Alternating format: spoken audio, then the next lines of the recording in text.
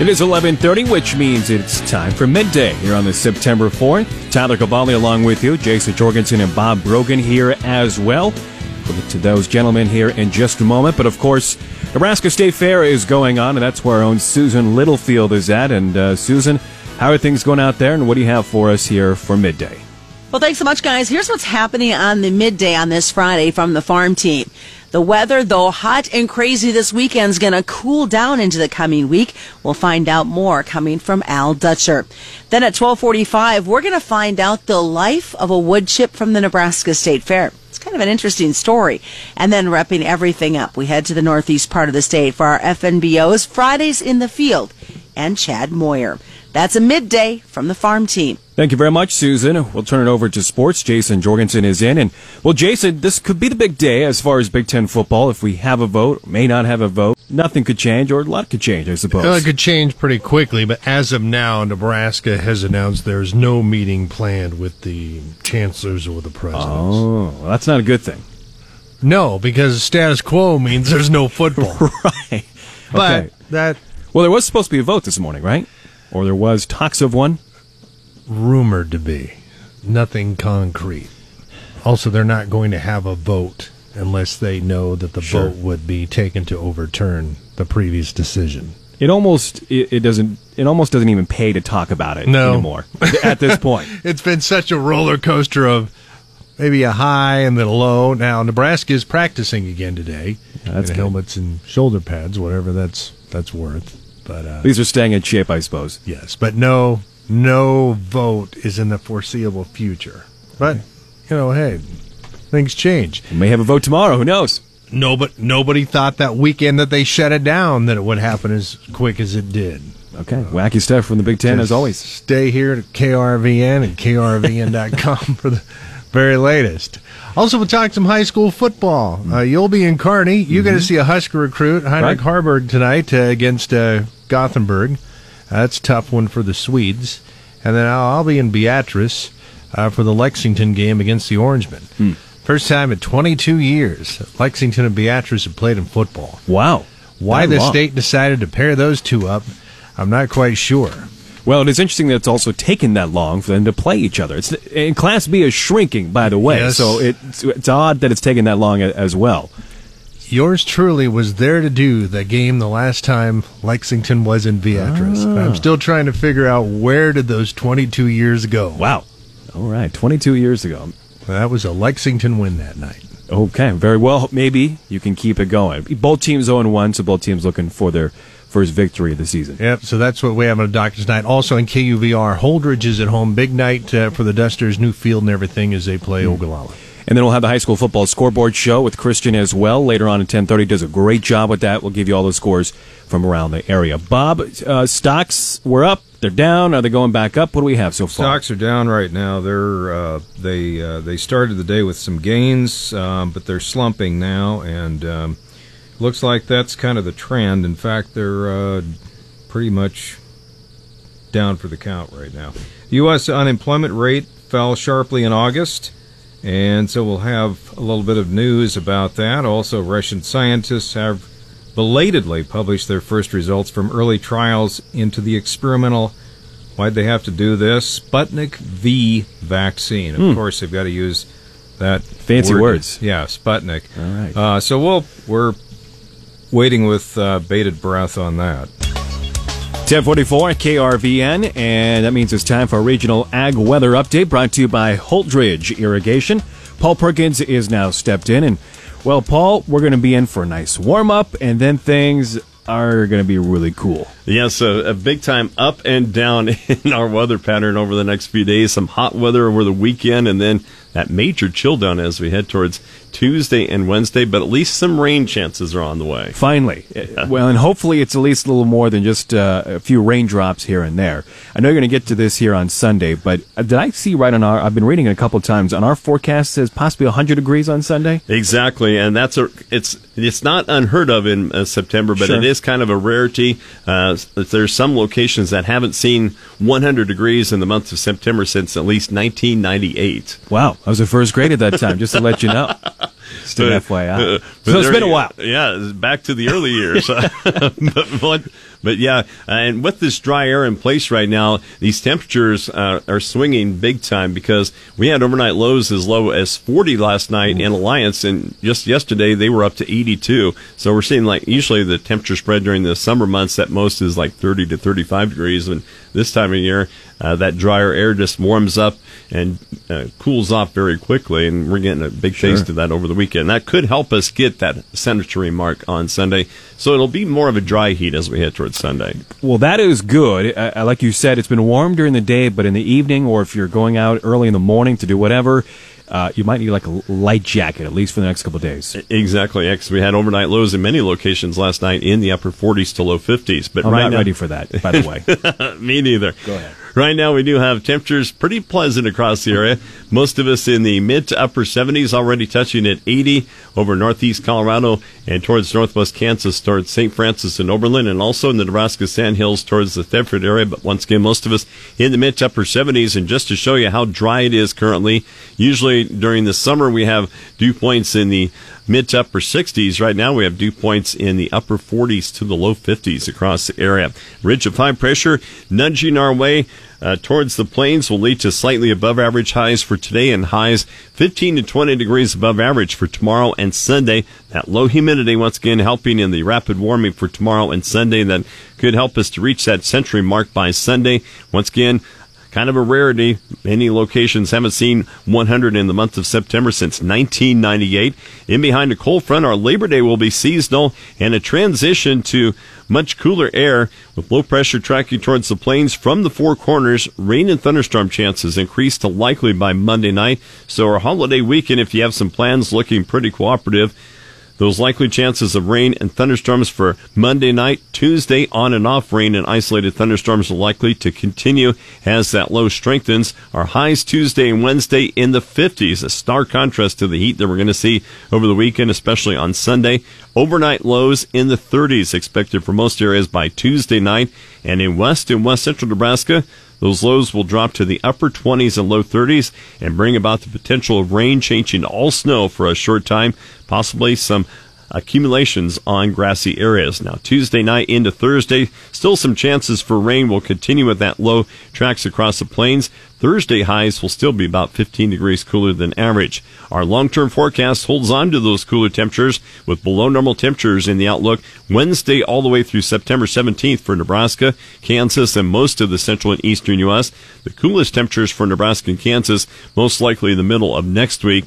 In central Nebraska towards the mid part of September, average daytime highs are in the upper 70s with average overnight lows in the low 50s. A drier outlook of below normal rainfall is indicated for Nebraska, Kansas, and the western two-thirds of the U.S. for Wednesday through the 17th. So if we don't get some rain out of the system early next week, we're going to head towards a drier pattern. Now, in weather factors impacting the markets, they do include a variable benefit from the upcoming rain in the Midwest and much cooler weather across the central U.S. in the next week. Just to show you how powerful and hot this ridge of high pressure building our way is, today's temperatures could exceed 120 in the hottest desert locations of the desert Southwest and California. Dry weather will prevail nearly nationwide into the weekend. Labor Day, rains associated with that strong cold front will increase from the northern and central Rockies all the way towards the Great Lakes. Tuesday, rain will stretch from the southern plains into the upper Midwest. Widespread freezes will occur next week, mainly Tuesday into Wednesday across the northern plains.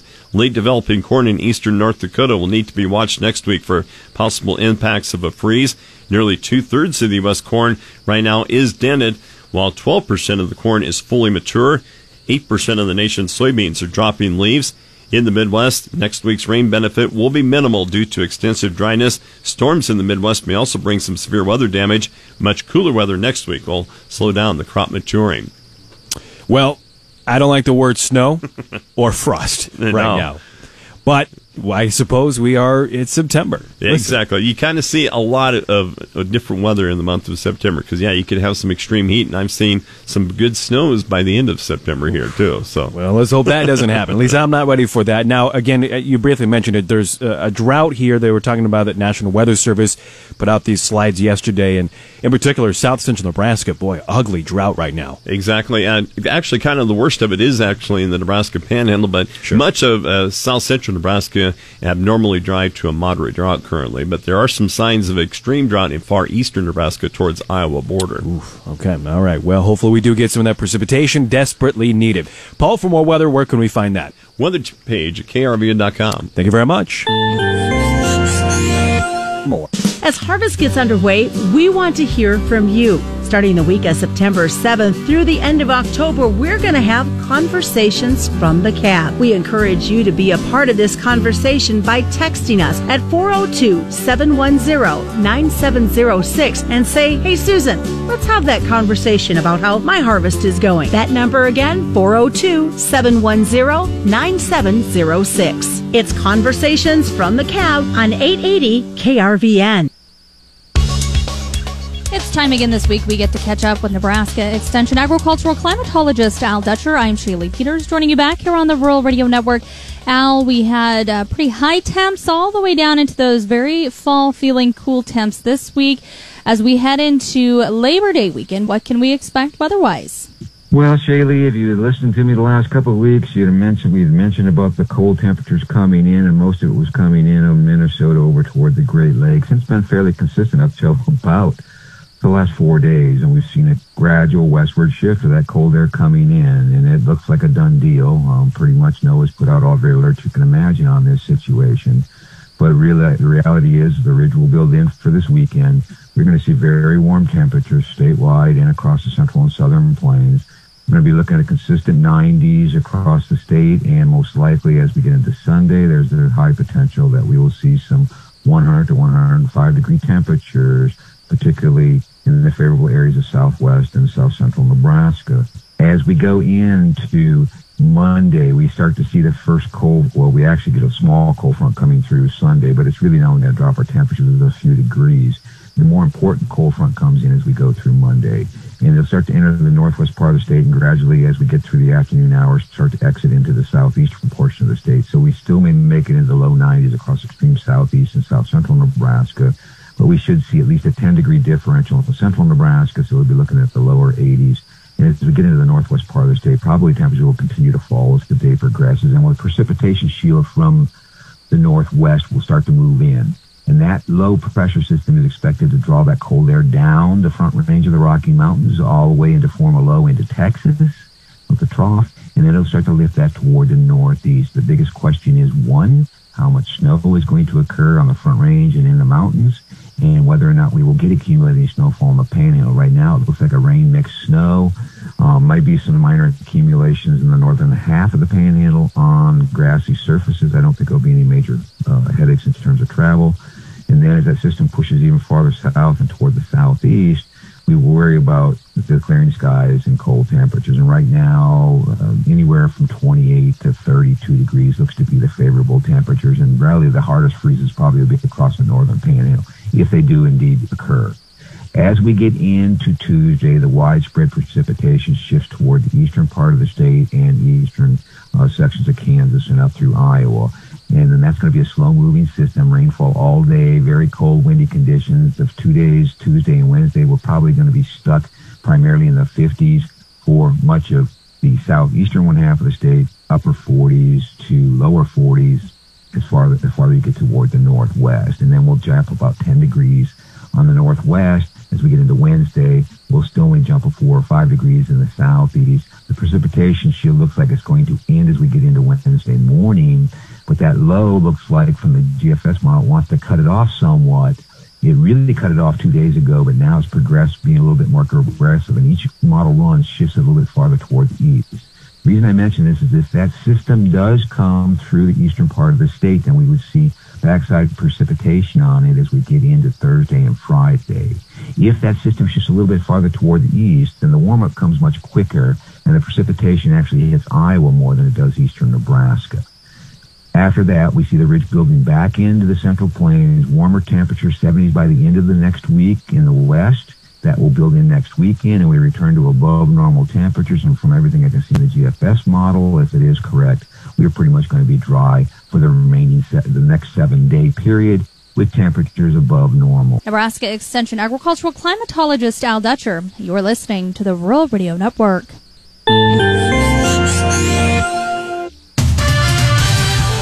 It is time for Midday Sports, brought to you by Arrow Seed Company. Jason Jorgensen now joining me. And, well, Jason, we've been talking about Big Ten, if they're going to have football, if they're not going to have football. At this point, nobody knows. They don't, and this is kind of some bad news for everyone who had their hopes up. Speaking at a panel discussion this morning, Nebraska President Ted Carter disputed the reports of a Big Ten football vote today by announcing there was no scheduled meeting of the Council of Presidents and Chancellors. That's the group that would have to vote again. At least 9 schools would have to vote to reverse a decision that was made by the league last month when it came to delaying the football season. Well, I think you said it best earlier this week or last week, until they tee it up and kick it off. You're not going to believe it until it happens. Nope, that's for sure. But we'll keep everyone posted if we hear anything.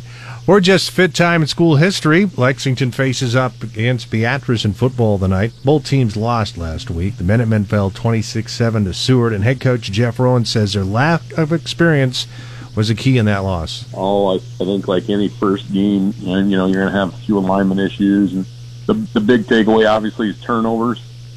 Turnovers at crucial times. You can watch the film and tell our kids are competing their tails off the whole game. So, we just got to take care of the football. Kickoff of that one at Beatrice tonight is set for 7. We will bring it to you on Cami Country.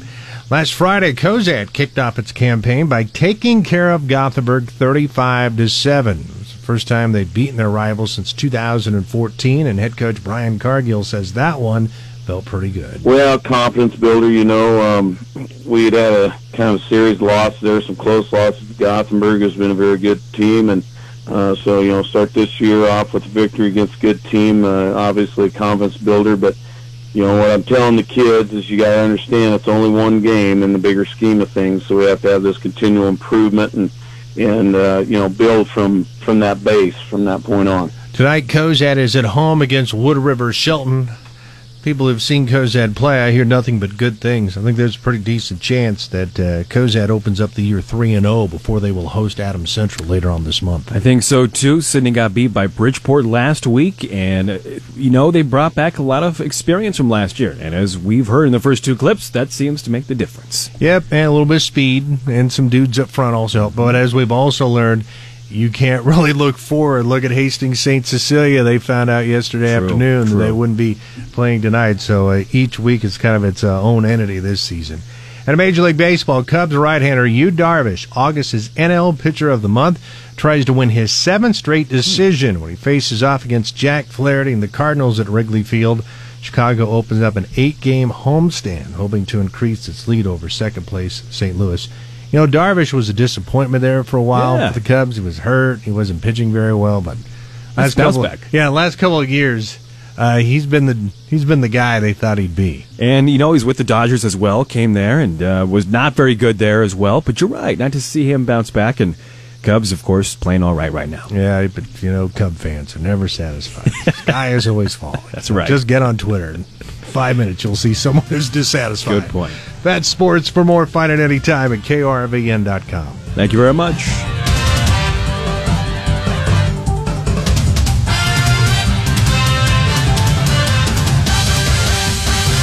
And 12:30, which means it is time for Midday News. Ellen Simmons is joining me, and Ellen, we're always talking about safety. Yesterday we let it off with safety and preparedness if a major disaster happens. Oh. Now we're talking fall safety because whether you like it or not, it is that time of year. Yep. So the National Weather Service has announced their 2020 fall safety campaign and is focusing on wind, drought, and wildfire safety.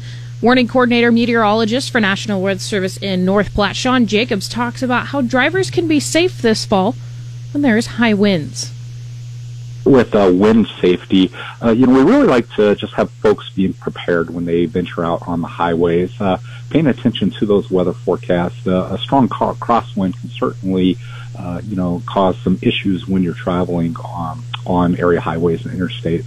So we just ask folks to slow down and understand the forecast. If you have a lightweight vehicle or a high-profile vehicle, you may consider changing your travel plans until all those winds, subside. Drivers also should be cautious of wind-blown dust causing reduced visibility. Jacobs says the safest option while driving is to turn on your headlights and hazards. He also says to not pull over immediately, but to wait until it is safe and there are no drivers behind you, then pull over far enough so that vehicles can pass safely. You know, that is interesting because traveling on the interstate a lot, going back and forth from work to home or whatever, it can be a little sketchy out there. Yeah, it's when you hit a patch of just nothing but straight line dust. winds, or dust. And it can be a little creepy. Again, it's always watching out for the other people. Again, I always feel, knock on wood, that I'm comfortable and know what's going on, but it's somebody else. Like if a semi-trailer is unloaded, even then you can see them blowing over. So always just be mindful and be watching out on the interstate. Well, a proposal by University of Nebraska Lincoln leaders would tackle a more than $38 million budget shortfall by taking half of that amount through staff and faculty cuts. The Omaha World Herald reports that Chancellor Ronnie Green's proposal would eliminate nearly $19 million in faculty and staff positions over the next 3 years. It would also cut textile, dance, and hospitality programs at the school. Earlier this year, University of Nebraska President Ted Carter said the system's 4 campuses would need to bake at least $43 million in cuts in total to address a budget shortfall created by the coronavirus pandemic. A 48-year-old Norfolk man must pay $1.5 million in restitution for a bank fraud scheme. Max Kant was sentenced Wednesday to 1 year and a day in federal prison for bank fraud. He will also serve 3 years of supervised release when he is released from prison. Prosecutors say Kant twice submitted fraudulent cattle purchase orders to Security National Bank, which persuaded the bank to extend his line of credit. Kant owned MK Feedlots in Battle Creek. In September 2017, Kant admitted to the bank that one of the contracts was fraudulent and MK Feedlots closed. The Labor Day holiday offers Nebraskans a chance to enjoy the state parks and its amenities.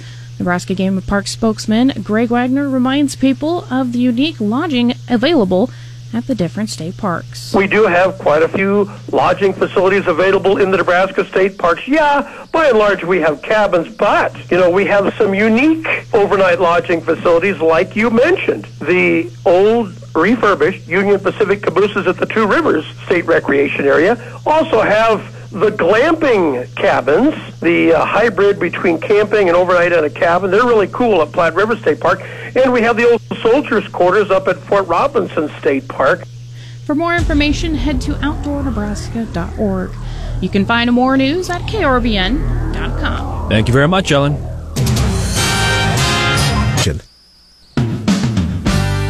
There's so many unique stories here at the Nebraska State Fair, but one, if you show cattle, you might actually take for granted.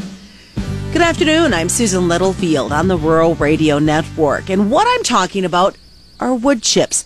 Those same wood chips that your cattle lay on in the tie-out stalls and in the barn have a very unique ecosystem story to tell.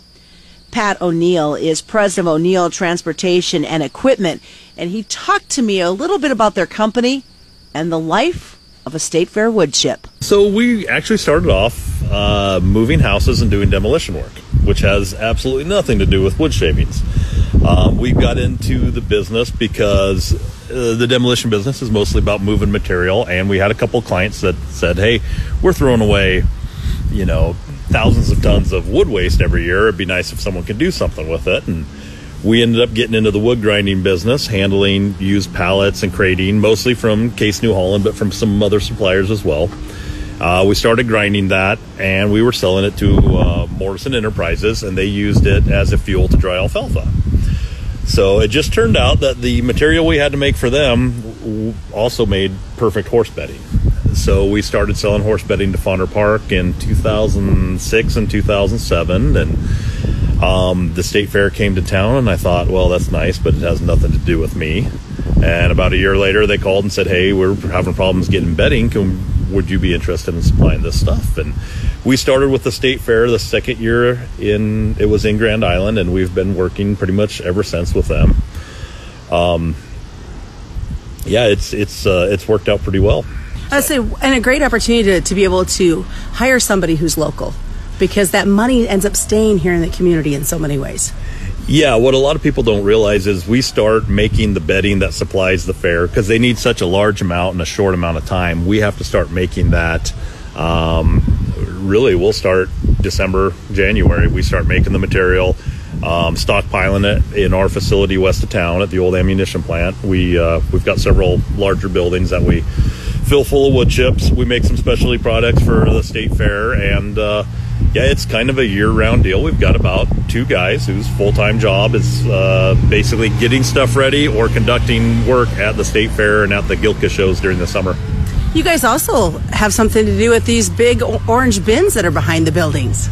It's another one of those tie-ins I never would have guessed before we started doing this work. But yeah, they had been using a company to haul out manure, and they were just taking it to the landfill. And I said, hey, we've got a market where we can get rid of that manure cheaper, and we happen to have roll-off trucks for our demolition operations, and said we'll just start supplying 5 or 6 roll-off boxes for manure haul-outs. And so if you get back to kind of the life cycle of the product, we'll bring in wood pallets or 2x4 cutoffs from manufacturers, and we grind it 3 times, so it gets passed through a magnet 3 times before it ever turns into actual animal bedding.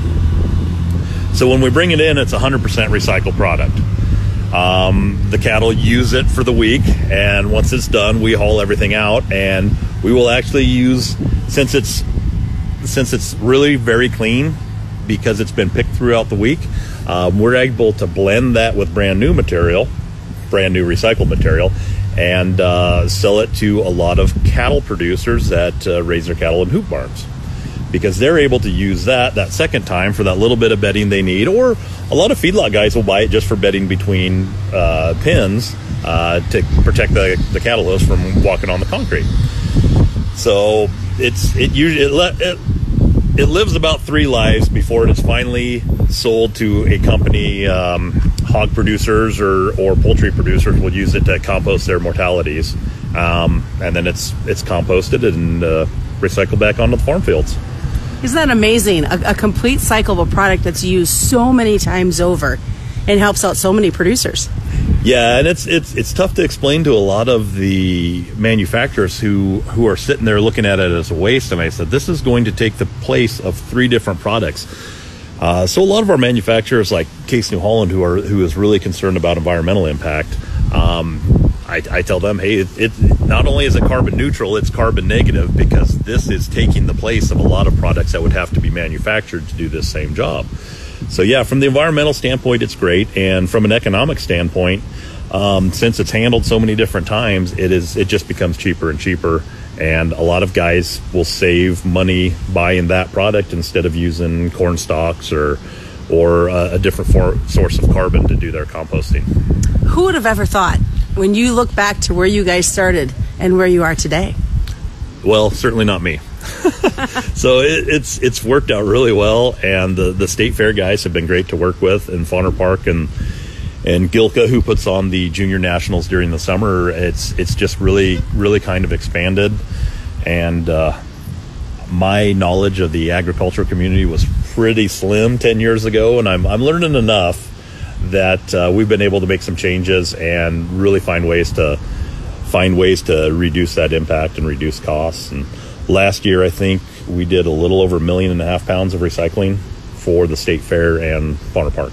Thanks again to Pat O'Neill as we talked about the life of the Nebraska State Fair wood chip. I'm Susan Littlefield on the Rural Radio Network.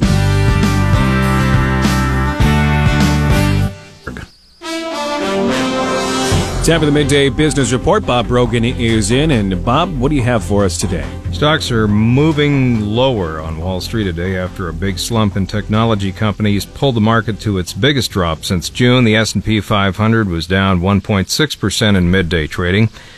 The selling followed a government report showing the U.S. hiring slowed to 1.4 million last month, the lowest number since the pandemic began. even as the nation's unemployment rate improved to 8.4% from 10.2%. Treasury yields rose. The higher yields help send bank stocks higher since banks can lend money at higher rates once yields rise in the bond market. Back to the issue of the unemployment rate, it fell sharply in August to 8.4% from 10.2%, even as hiring slowed, with employers adding the fewest jobs since the pandemic began. The Labor Department says employers added 1.4 million jobs, down from 1.7 million in July. The U.S. economy has recovered about half the 22 million jobs lost to the pandemic. Nissan has developed a new way to produce high-tech auto parts. The Japanese automaker says it has achieved a breakthrough in molding carbon fiber reinforced plastic components now used in racing cars and jets because of their lightweight and strength. Russian scientists have belatedly published their first results from early trials into the experimental Sputnik V vaccine, leave it to the Russians, that received government approval last month and drew considerable criticism from experts both at home and abroad, as the shots have only been tested on several dozen people. In a report published in the journal Lancet today, developers of the vaccine said it appeared to be safe and prompt an antibody response in all 40 people within 3 weeks, but the authors noted that participants were only followed up for 42 days. Maybe we better wait for another vaccine. Meanwhile, Nebraska business confidence was mixed again in August, according to the latest monthly survey from the Bureau of Business Research at the University of Nebraska-Lincoln. It had a value of 89.7 in August, which is well below the neutral level of 100. So business expectations still remain positive in Nebraska. That's a check of the business news. Thank you very much, Bob.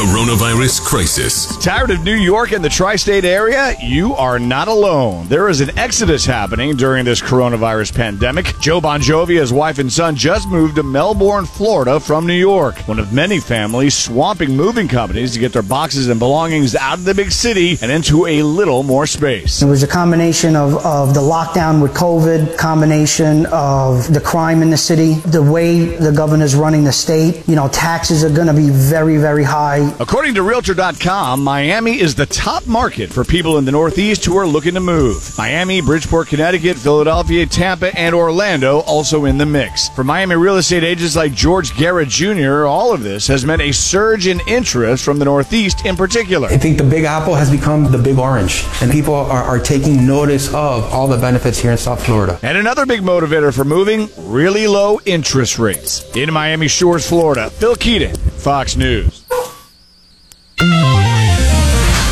Chad Moyer with you here on the Rural Radio Network, and it is time for another Fridays in the Field segment brought to you by FNBO, the Great Big Small Bank. And we find ourselves back in North Bend visiting with Nick Emanuel.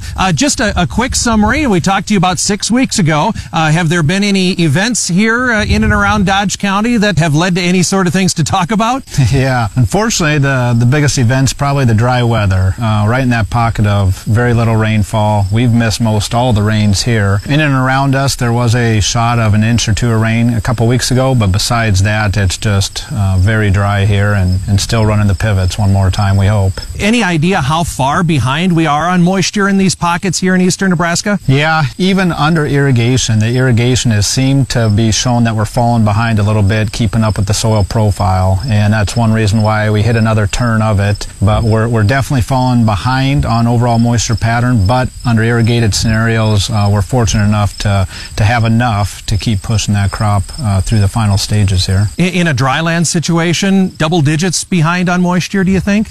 Yes, I would say double digits behind normal precipitation is what the numbers are showing, and the crops are really starting to show it also here. Just within the last week or two, you're seeing a lot of things starting to turn. How has the crop responded to the dryness? Are you talking days ahead or maybe even weeks ahead? What are you seeing?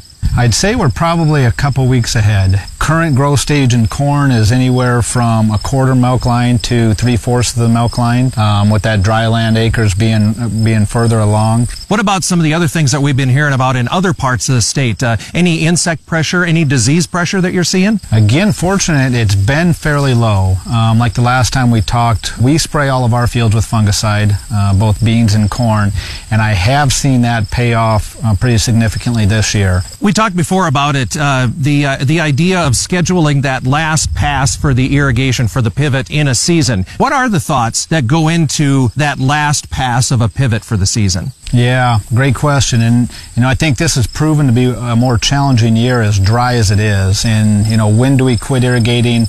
How much more do we try to feed it? And there's always the cost and benefit trade-offs and trying to weigh that out. So, we use, again, I'm part or founder of Crop Metrics, which we focus on irrigation scheduling, and we utilize soil moisture probes or sensors in the field.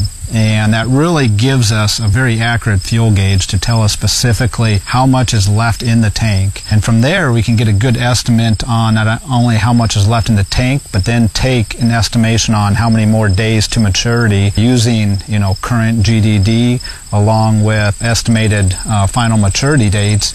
And we can really get a good idea on how much more and when we need to quit that last pass of irrigation. So what's your target for the end of the season? When the crops are fully mature and you're going to start harvest, what's your target? Yeah, typically we're working off of a percent. We want to leave about 40% left in the tank, and ideally we don't need any more than that. It's kind of just unneeded moving into the fall. So right now, say most of the fields we're hopefully given one more pass, but it's a week-by-week decision. But we turned it on this week, and we're sitting at that 50 to 60% depletion in most fields. However, that extra inch that we're adding this week will be used over the next 10 days, which we forecast, another 10 to 14 days till maturity. So we want to make sure it's got enough to get there and don't run it dry, but at the same time not water too much that we're just going to leave that profile too full. Again, we've been visiting with Nick Emanuel from North Bend, Nebraska, and our Fridays in the Field segment brought to you by FNBO, the Great Big Small Bank. Here on the Rural Radio Network, Chad Moyer reporting.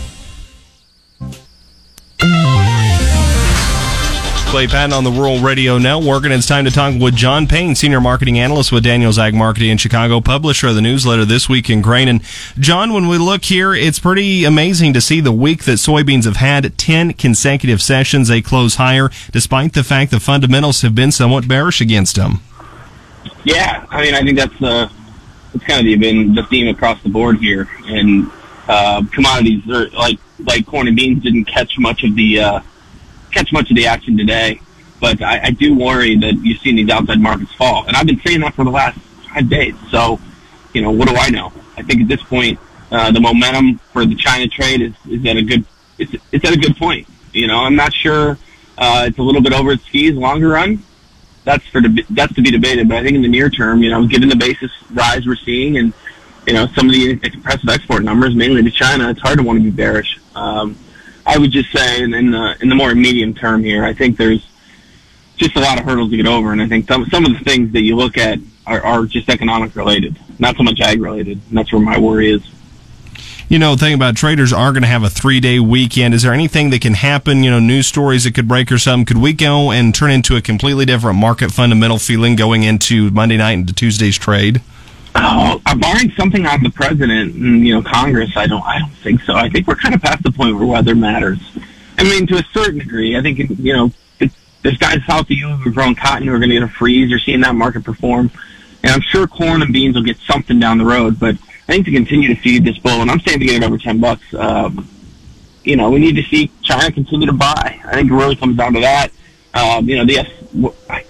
I don't know if they call it Inform anymore or whatever, the market IEG, something like that, the consulting firm, I think their numbers came out somewhere around the 179 and, 53, 52.5 bushel range, and that's really not that bullish. So I think we're rallying on macros, and I think you got to be prepared for that to go away at some point. And then again, looking at those macro fundamentals, the dollar index puts in a 2-year low here this week, and now it has seemed to be the safe haven in treasuries coming into Friday. Yeah, stocks are way. I could just, scream from the top of the stock market it's going to top here, but I just worry we're not going to get stimulus before the election. And if the economy doesn't open before the election, I think there could be some volatility. Folks are really going to go bankrupt. It's been living on borrowed time so far. Again, we're talking with John Payne, Senior Marketing Analyst with Daniels Ag Marketing Chicago, publisher of the newsletter This Week in Grain. Learn more at danielsagmarketing.com. Do remember, though, trading futures and options involves risk of loss and may not be suitable for all investors. While you're at danielsagmarketing.com, check out their daily publication, or John's daily publication, This Week in Grain.